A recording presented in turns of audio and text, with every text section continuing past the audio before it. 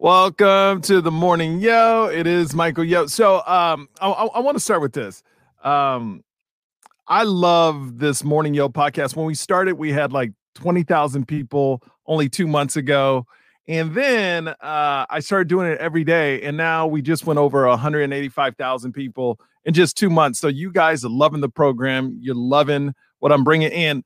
What I like to do, I'm all about positivity and love, and helping you guys get through rough times is why you listen sometimes, because you hear what I'm going through. I hear what you guys are going through. As always, you can leave a comment if you want to leave a comment.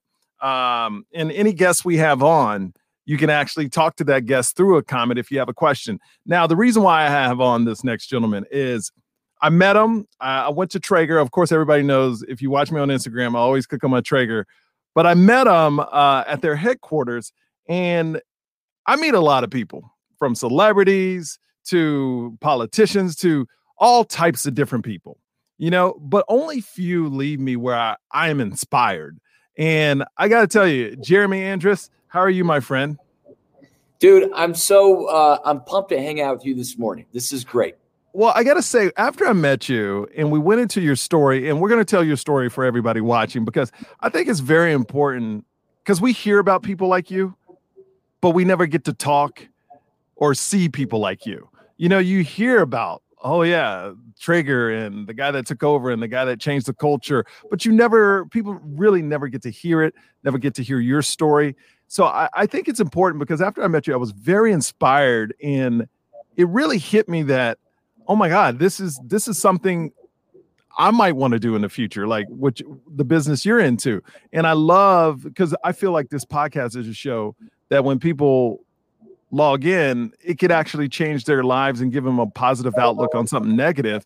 And that's what you kind of did with the Traeger family. It was a lot of negativity. It was a lot of people stabbing each other in the back. And then you came in and changed it, and made it a great work environment. So first off, welcome to the show. Now, thanks. I want you to kind of tell people in 2 or 3 sentences, who are you and what got you to this point? Look, so first of all, as I hear you talk about Traeger, I'm sort of having this out-of-body experience, which is, I'd love to say that 7.5 years ago, this was the master plan, but you get in the middle of something and you don't envision it, and you realize, for me, it was that there was so much that I loved, but it was so bad and was so painful. You stretch yourself, and you find truth, and you find answers, and you learn how to, sort of build team and do more than you'd expected. But it's been a wild ride. I got to tell you, it's been a wild ride. The best of my career, and I'd say one of the best of my life. And careers in life are so tightly interconnected that I don't have a career. Traeger is what I do. It's important to me. It's important to my family. And so you ask, do I define myself by Traeger? Who am I? No, but I really love it, and it's been like a unique moment. But boy, I'm making this up as I go. I have a lot of passion for people and organization and culture. I love building. I love adventure. I love risk. I was running up a steep mountain with a buddy this morning, and it's nothing I'd rather be doing at 5:00 in the morning with a headlamp. So I love adventure. I get bored by mundane things, and I would say that it's my career has been a wild ride. I love where it is, but there were moments where I was lost. I was doing random stuff that made no sense. But I'm just a big believer that the journey is the journey is the destination. And I try and just sort of script an interesting story every time. That's fun. Now, I know you started, or maybe you didn't start there, but you kind of took over Skull Candy. You were part of Skull Candy when it was worth like $1 million. And then after you left, it was worth $300 million. So where were you at the point in your career when you did that? Were you just starting out? Were you kind of faking it till you make it, and you ran into this project and you were like, oh man, I can change this? You found me out. The answer is yes, but I don't do that anymore. But I definitely was doing that at the time. So, there was like this 10-year meandering in my journey where I day traded stocks full time. I made millions of dollars, and then I lost all of it, and I lost more than I'd started with, and it took me 10 years to pay it back. How'd you lose the money when the stock market crashed?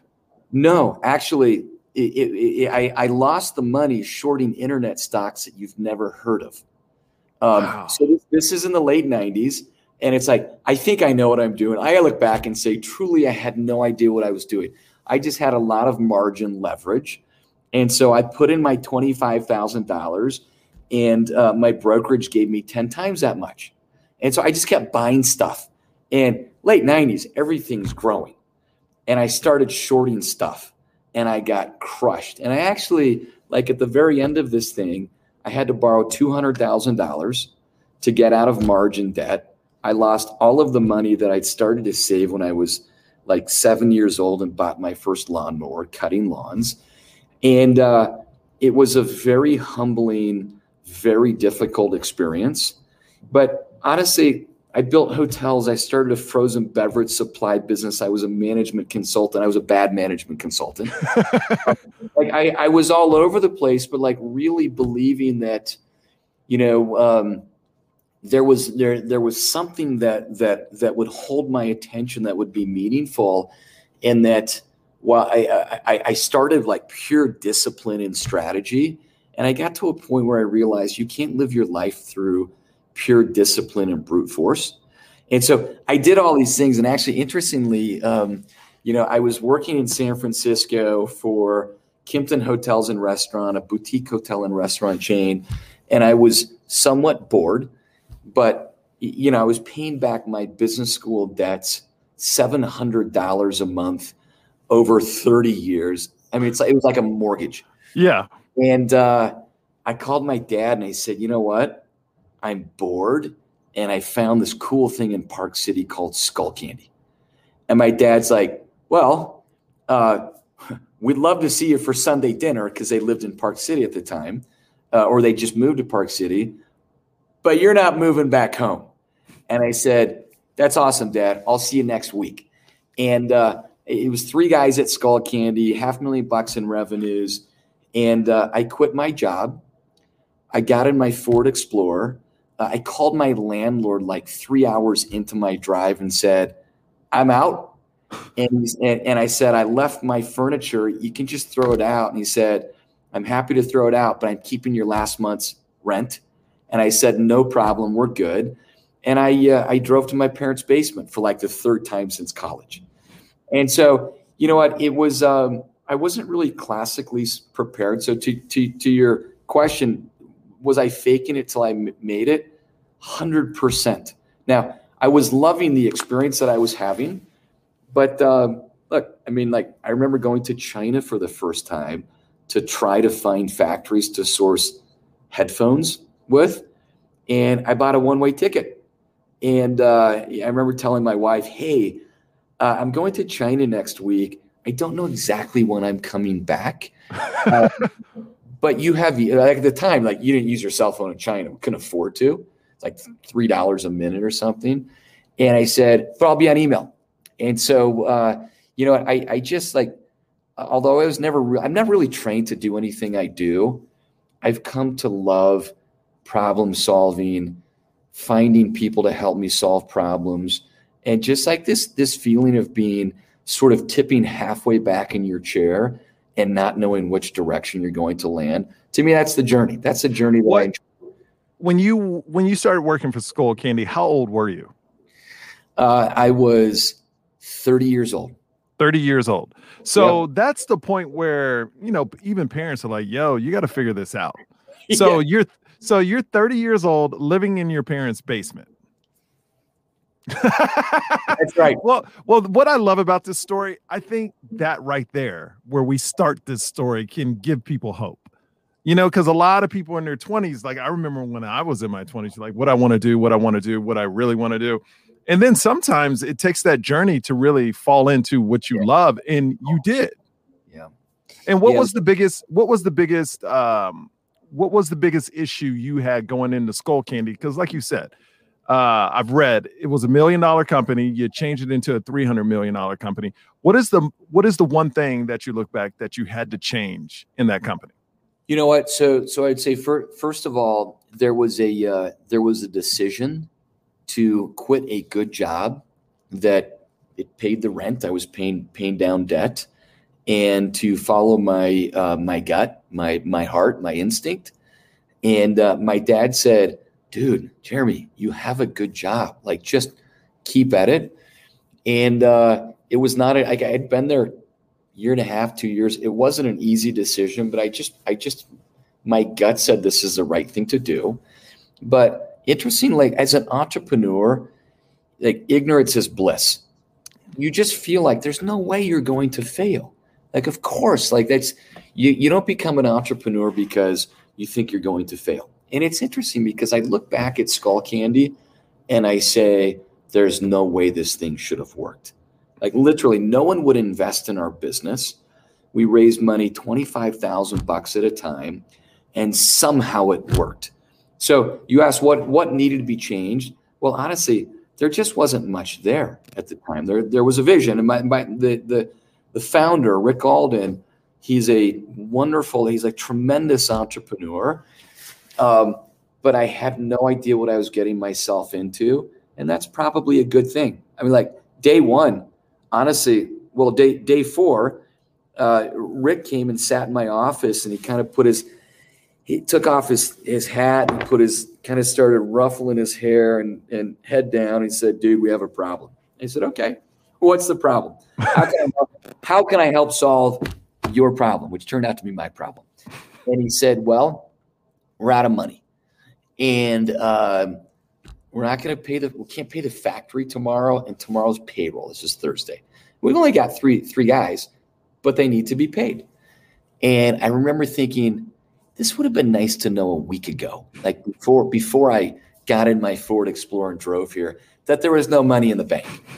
And so problem number one was I had to raise money. By the way, I put my only money in the company that I had at this point. I put $30,000 in, which was a ton of money to me. And then I set out to raise money. And what you realize in a business like that is the pain points just move. So we raised a little bit of money. Then I realized we don't know how to manufacture headphones real well. So it's like, how do we do that? And then it moves to, I don't know how to build team. And then it's brand. And then it's like, I'd never sold to retail before. So what I love about being an entrepreneur is that when people see you as like this, they just see exactly the face of what you do. What they don't realize is that the breadth to make it all happen. It's not, I mean, it's like what you're doing right now. You don't just wake up in the morning and sit in front of a mic. Like there's a whole, like you've got an audience and you've got infrastructure and technology and like content. And I love that as an entrepreneur, you're not solving a single problem over and over and over. You're kind of solving a new problem every day. Yeah. To me, the variety is amazing. It's so fun to go to work. That's why I love stand-up comedy. That's why I love entertainment, because, you know, there's a lot of highs, but then there's a lot of lows. And the lows you got to navigate through, because a lot of times the lows will get people out of the business. So it's kind of like and I would imagine being an entrepreneur, because when you say the word entrepreneur, it's so just broad.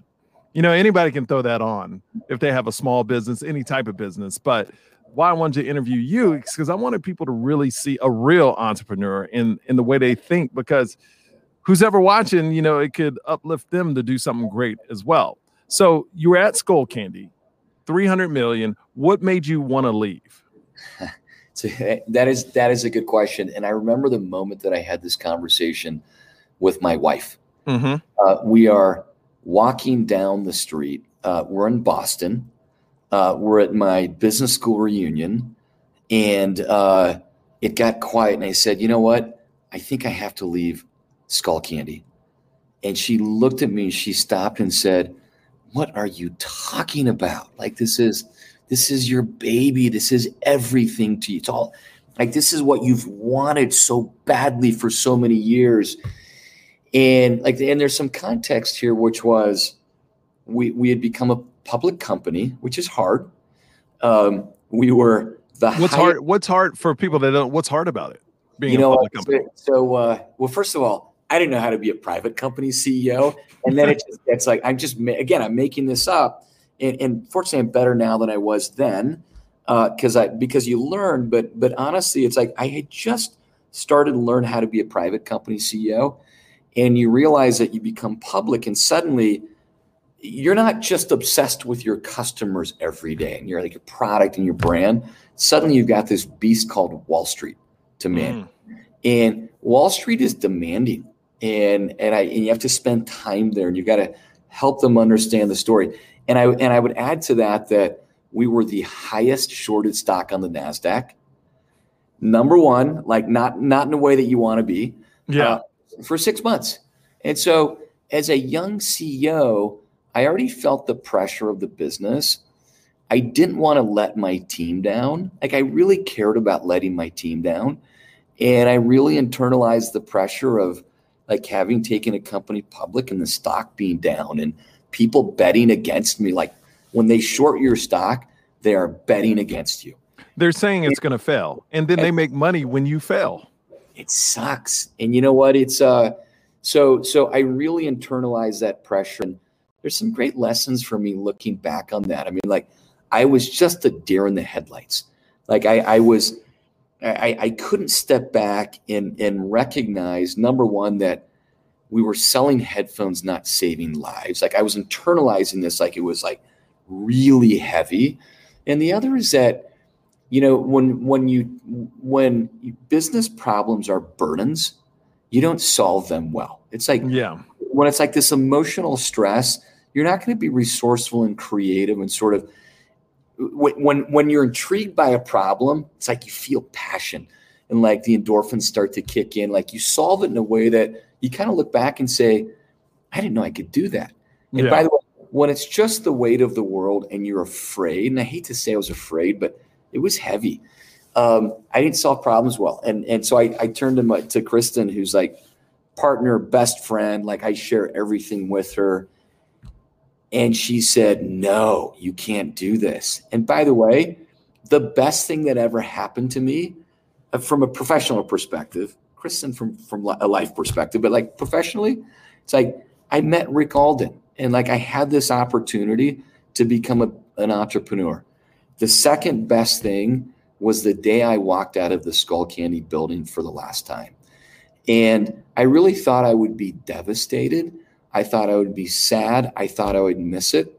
But I remember walking outside mid-February of 2012, and it's like the heavens had parted. It's like this burden was lifted from my shoulders, and the sun in my face felt good. And, you know, I'd had 8 years of insanity that I hadn't really had an opportunity to sort of process. And I took a year to live, to get to know my wife and children, to travel, to actually, I wrote a lot about my experience at Skullcandy, not for public consumption, but for sort of introspection, to just really internalize, what did I learn? It's like, it's okay to make mistakes, but I wanted to learn from them. And I didn't want to make the same mistakes again. And I'll tell you, like, Skullcandy was 8 years of just like a ferocious pace, millions of miles, like doing things that I never expected I could do. But it was, I realized that if I wasn't going to learn from my lesson, I was going to look back in 30 years and say, my best work happened in my 30s. Yeah. Like, what does that say about the next 30 years? So it was important for me to learn and to sort of create a blueprint for my future. So you create this blueprint. And the one thing I noticed about you, just, you know, you guys invited me up. I did a comedy show for you guys. But what I notice is everybody on your staff is happy. Everybody is invested into what you do, because I think what I noticed in the short time I was there, you really invest in people. And I think more than anything, to have a successful company, you have to invest in the people that work there. Totally. Look, this is like the best kept secret in business. And I don't know why that's the case. There's a cliche phrase, which is like, it exists for a reason, which is I feel like a number in my company. I'm just a number. And what that means is I don't have a custom career path. No one really cares about me as a human being. They just want me to produce for them. And, it's, I learned early on that, as a CEO, if you're the only one having fun, what's the point? Yeah. And by the way, there was a very poignant moment that I figured this out, and it was post Skullcandy, where I was trying to figure out what was next. And my family's not big consumers. We don't really value stuff. We value adventure and travel, but not like expensive cars and stuff like that. And so we got to the end and said, hey, financial needs are met. So what are we going to do?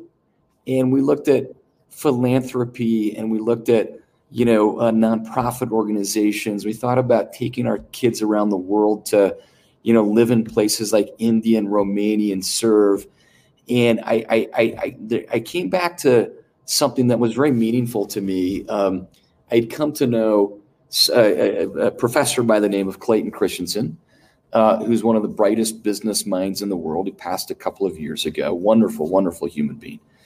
And he wrote this book that was very impactful to me, which is it's called How Will I Measure My Life? Mm-hmm. And he taught and there was a section that really hit home to me where he talked about management being a noble profession. And it's noble not because you're paying people every other week, not because you're providing a job. That's important, but that's like table stakes. That's minimum threshold.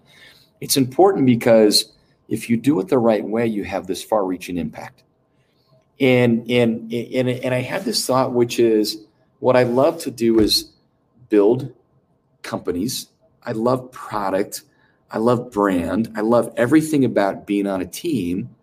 Maybe the highest and best use of my time in terms of doing good has nothing to do with the money, but it has everything to do with creating an environment that inspires people to be their best selves.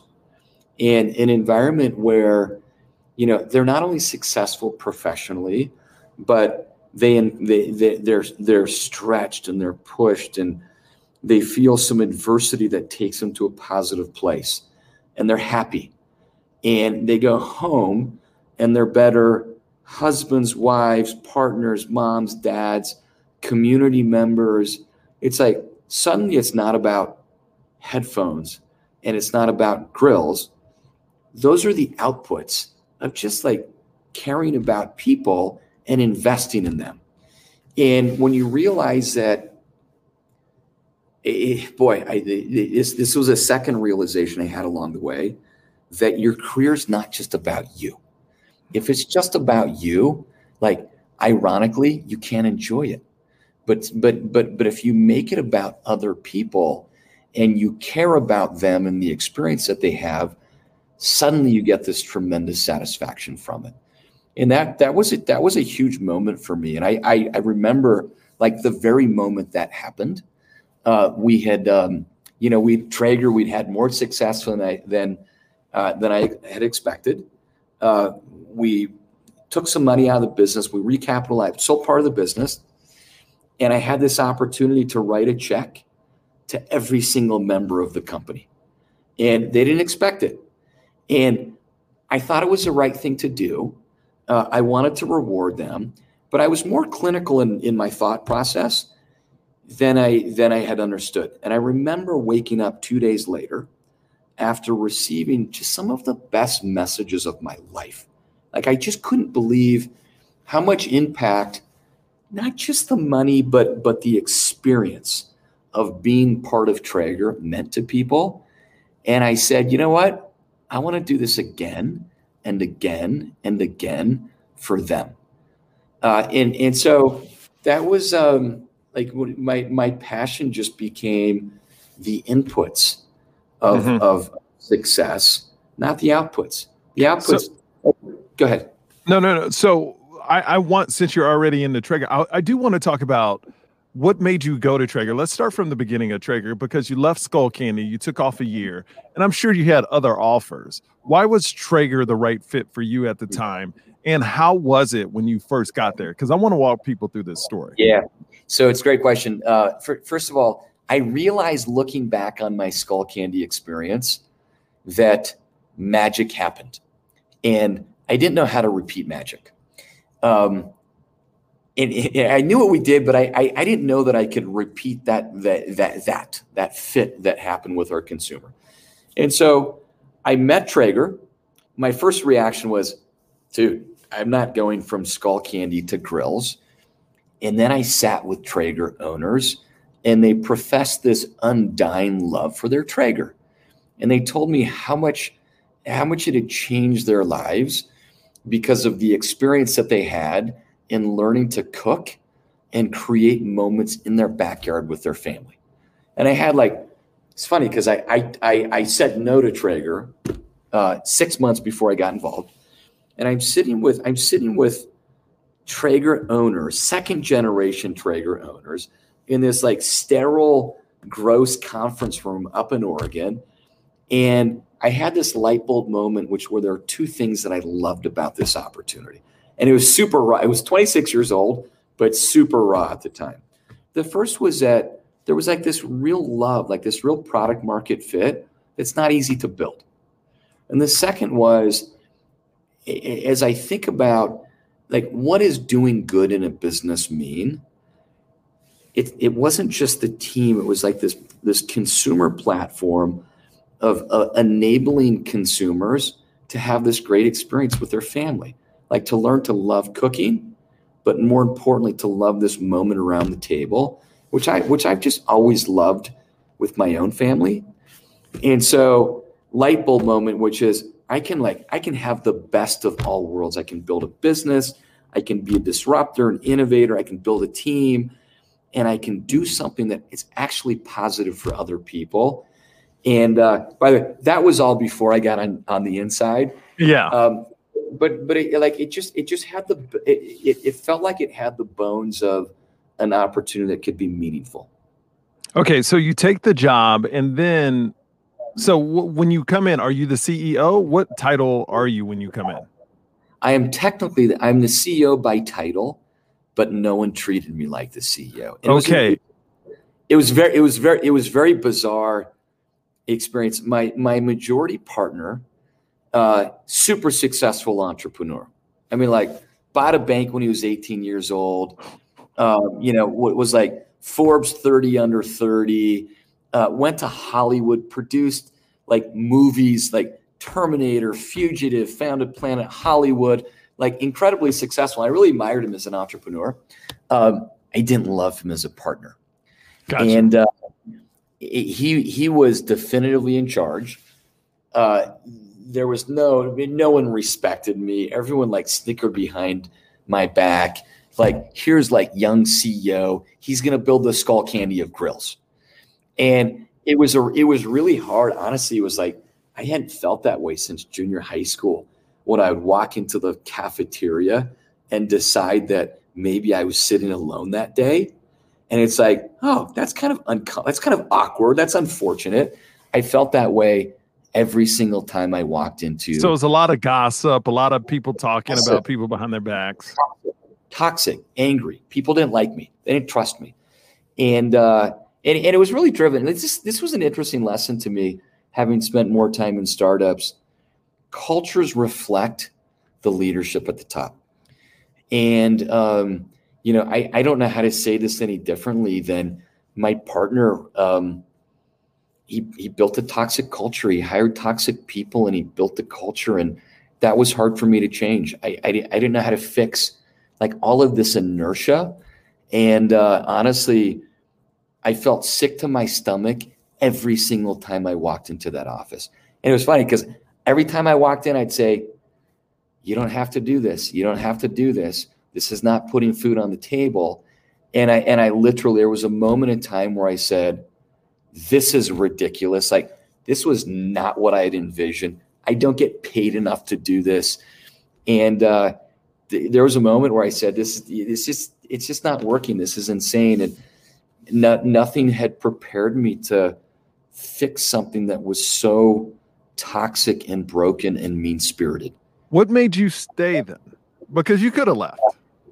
I could have left. That's an interesting question. I would have left. I had invested a lot of money in this business, and you get to a point where money just doesn't mean anything when you're unhappy. And I would have left it all there. I would have walked away from it had it not been for the fact that I'd hired 4 friends. I had taken 4 friends from good paying jobs at Skull Candy, and I brought them in, and it was I couldn't leave them. And it's interesting because there are a couple of important lessons that came from that, but I would have walked away too soon were it not for them. And they're my dearest friends. We call their group the Founding Five. Mm-hmm. And, only one of them is still with one in addition to me, still with the business, but we get together for dinner twice a year. It's like Founding Five dinner, and we go someplace usually. And we were in the trenches together. Like, we did really hard things. I can tell you stories that sound made up that would blow your mind, and they're true. And we would take a bullet for each other. And I stayed for them. And I'm really, really grateful that I did. But I had to tell you, you realize looking back, and early on, you talked about, the lows of being an entrepreneur. It's like there are highs and lows. The highs are great. Enjoy them, love them. The lows are hard. And I will tell you that the lowest moment in my career happened at Traeger by far. And what I didn't realize, because I didn't have all of the perspective, was that I was closer to like this incredibly meaningful moment than I would have understood. It's like, I thought this thing was just like my career was cratering. And I'm glad I stuck with it, because it turned out to be just the best experience I could have scripted.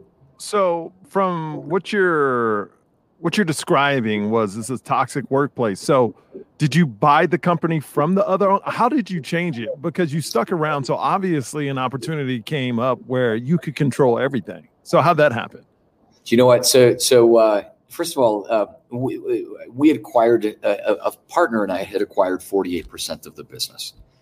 And I got 5 months in, and I remember sitting with the majority owner, and I said, hey, look, respectfully, this isn't working. I can't stay. I will help find a transition. If you stay, one of us has to go. And we just see the world differently. And we convinced him to sell us the rest of the business. And that was a really, really important moment, because I felt for the first time like, although it was dysfunctional and it was challenging and it was broken, that we controlled our destiny.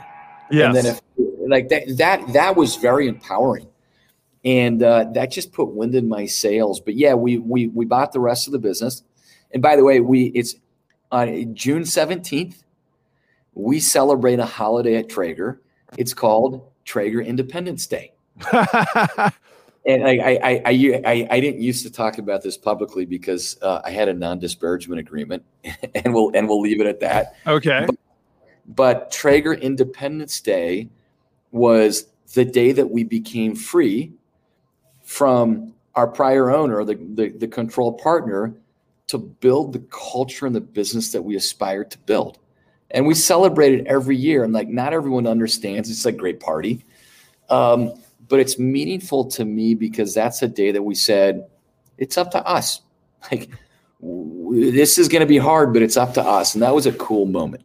Now, when the guy actually sold you the company, were you was it that, oh, shoot moment? Now I got it. Now I got to deal with all this toxicity. I got to go back in there and change everything.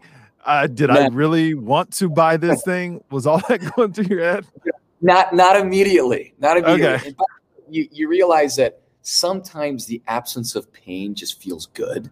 So it's like it wasn't painful. Like it literally from Friday to Saturday, like it all changed. And I was, this like ignorance was bliss, bright-eyed, bushy-tailed. It's like, okay, we're going to fix this now. And we got through a number of months of like thinking about strategy and team.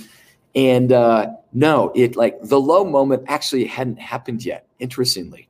And it happened about 4 or 5 months from then.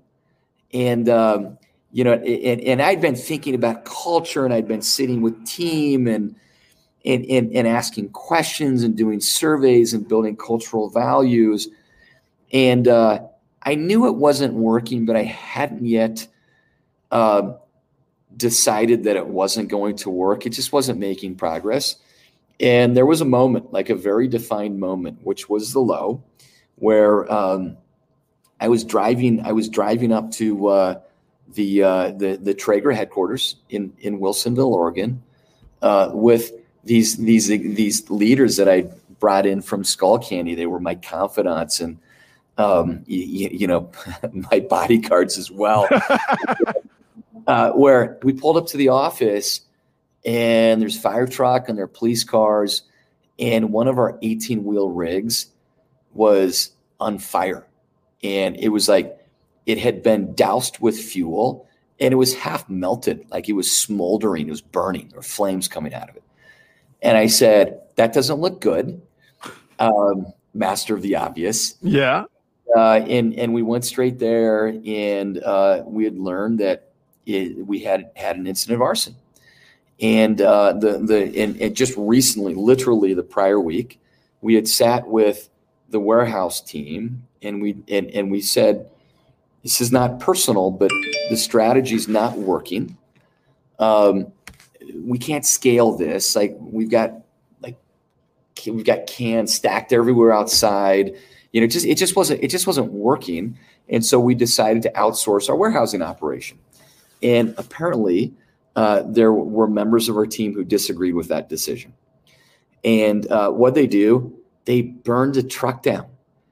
And I remember I was processing this day. I remember huddling with my team of guys and in an office and saying, what do you do when people are burning your stuff down? This was, I didn't learn anything at Harvard Business. There's no Harvard Business School case. When they start burning your truck down, here's what you do. Right. And we're sitting there feeling afraid. And, one of the members of the team had been there for 30 years, pokes his head in the office, and he said, hey, rumor has it there's something big going down today. And I look at my team, and I just said, like bigger than the burning truck. And then we learned that there had been an incident in a UPS facility cross country in Alabama where a disgruntled employee came in and shot and killed someone. Wow. And we're fearing for our lives. And we're trying to figure out, what do we do? And there was a moment, I remember walking into the restroom, terrified, but not willing to admit it yet, washing my face, looking in the mirror and saying, this is beyond the pale. This has gone too far. The only way for me to fix this is to start over. And it was not, I never would have signed up for this had I known I would have to let over 100 people go who had families. It's like they weren't all bad people, but it was just not working. Yeah. And it definitely wasn't, from the moment that we acquired control of the business, it definitely was not all downhill from there. There was a moment where it started to click and the team and culture started to improve. But, for 12 to 18 months, it was just really hard. It just wasn't moving fast enough for you. I was unwilling to personally go to a place of work and feel sick to my stomach. It wasn't working. It certainly wasn't working fast enough.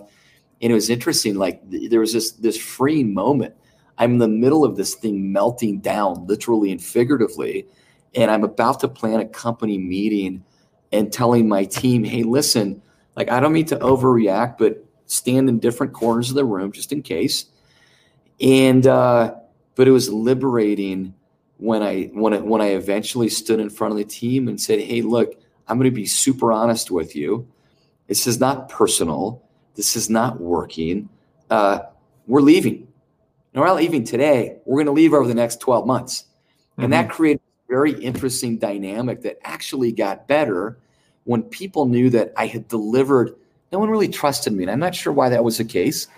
But when I had delivered the worst of the news, I said, look, I'm going to take care of you financially. I'll tell you exactly what we will do for each of you.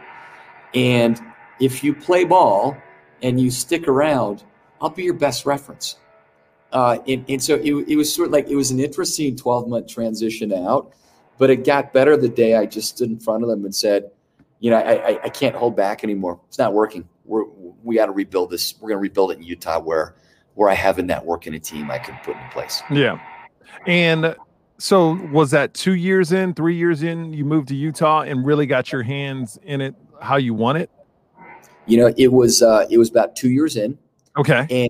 And by the time, so what I'm doing is like, I'm building team in Utah. I've got team in Oregon. I'm sort of building redundant functions. It was expensive, but I'm trying to, what I also didn't want to do was, like, I really loved the brand. I really loved Traeger, and I did then. I didn't want to be the guy 27, 28 years in to break it. Yeah. Because I'm trying to fix it. And so I built redundant team, but there was a moment in time where we said, this is it. This is our last day in Wilsonville. We shut the door and we had a team in Utah. And that's when it started to really get good. Like really fun, because the team had been built not around resumes and qualifications. Like, all of those things matter, but the team was built around cultural values. And I gotta tell you, like, I literally before this, I was on video with someone who would like to join our county team. And he said, I can't believe you're spending time with me. And I said, I do it with everyone. And I do it, number one, I want to welcome someone joining the team. I want them to know that I care. But number two, I view the most important role of a leader to be a cultural filter for his business. Like, you learn that people don't change that much.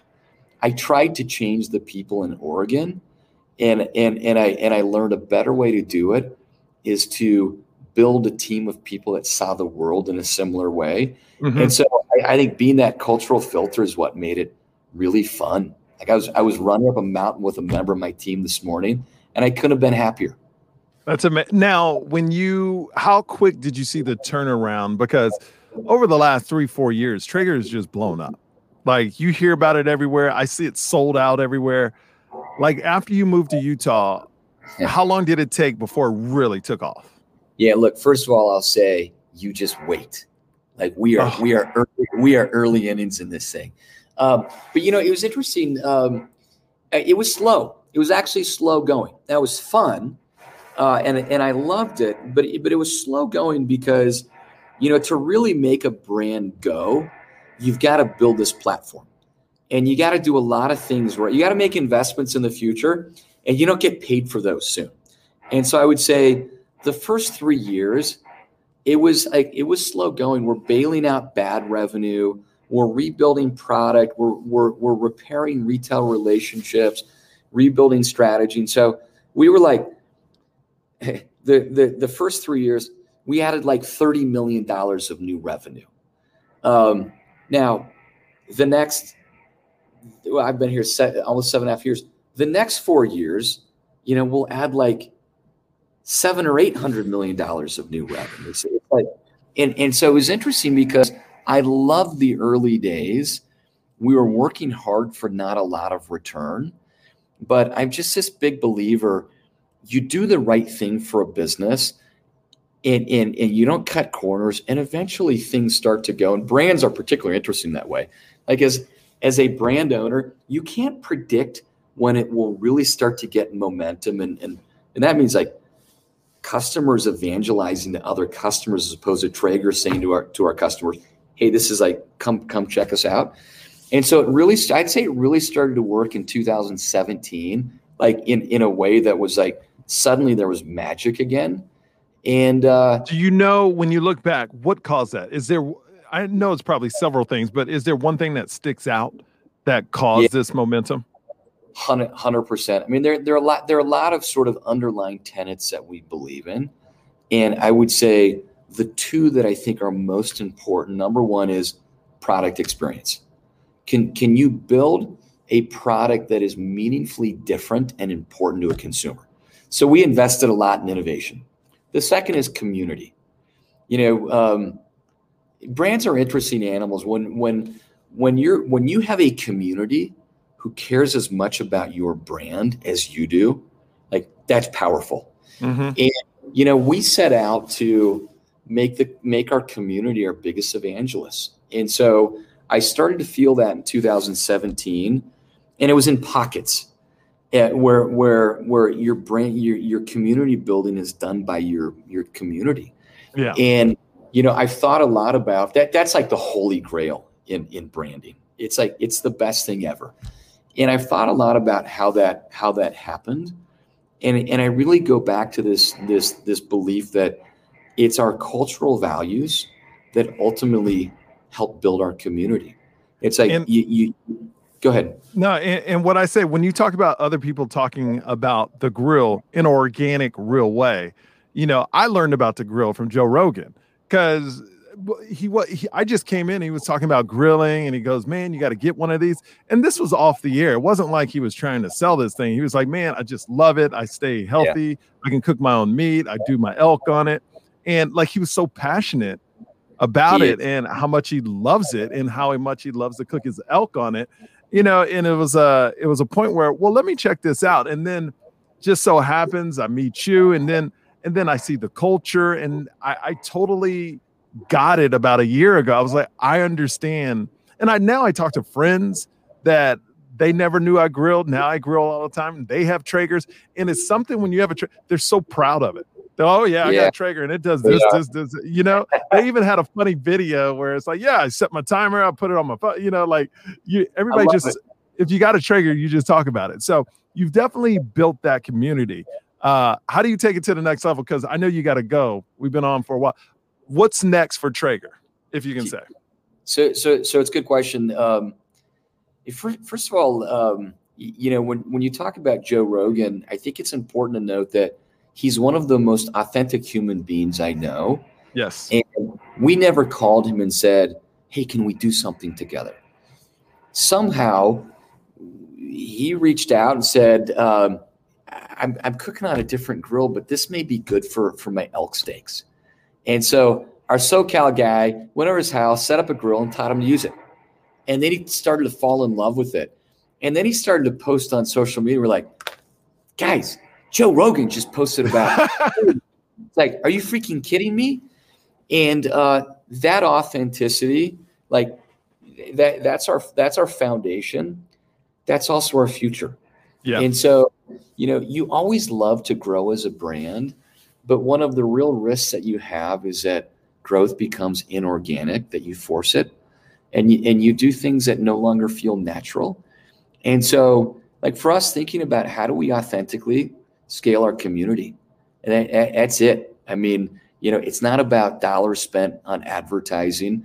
It's about taking a different approach. Big companies don't do this very well. Yeah, it's like, they don't. It's all about the marketing budget, the contract. Hey, so you're going to do this, and we're going to pay you for that. It's not what Traeger's about. Well, what I do see, what you're talking about is it has to be authentic. And like you said, big companies, they'll just pay an influencer to do something. But when Rogan, like I know Rogan well, when he will not advertise something he doesn't 100% believe in. And it's not even I don't even call it an advertisement. This is stuff he really uses. He just say, hey, this is and I use this all the time, and I absolutely love it. And you should love it too. So, and I feel that when he talks about your grill, it's like that. And like you said, big companies don't do it well. They don't. And for us, we never want to pay someone to, if there's not a genuine passion It's not a partnership for us. Like consumers really feel that. And, so when you ask what the future is, there are two things that make us different. There's innovation, which creates a product experience. Like what does that really mean? It means that Traeger makes cooking fun. And when I sit around the table, my family, it's like high five all the way. Dad, where did you get these beef ribs? It's like, no, I cooked these. Dad, seriously, where did you cater this? Like what restaurants? Like, no, how good does that feel? And you bond around this experience. So product enables the experience. We just want to create better experiences. That's number one, product experience. The second piece is like build a very authentic community who is engaged and like really loves what we stand for. All of the other stuff you have to do, but it's noise if you let it become noise. Like it's really about, do our consumers love to cook, and do they want to tell each other about it? Like that's our past, that's our present, that's our future, and so far it feels like it's working. Yeah, it is. It is. Well, Jeremy, man, thank you so much for being on the show. I really appreciate it, and it's just inspiring. You inspire me. And I just want to put more people on the show that inspire me. And I love what you've done. I love your story. And I can't wait to watch it grow. I got to tell you, Michael, this was fun. Great conversation. I love your passion. Thanks for taking the time. All right, man. We'll talk soon. Take care. Okay, bye-bye.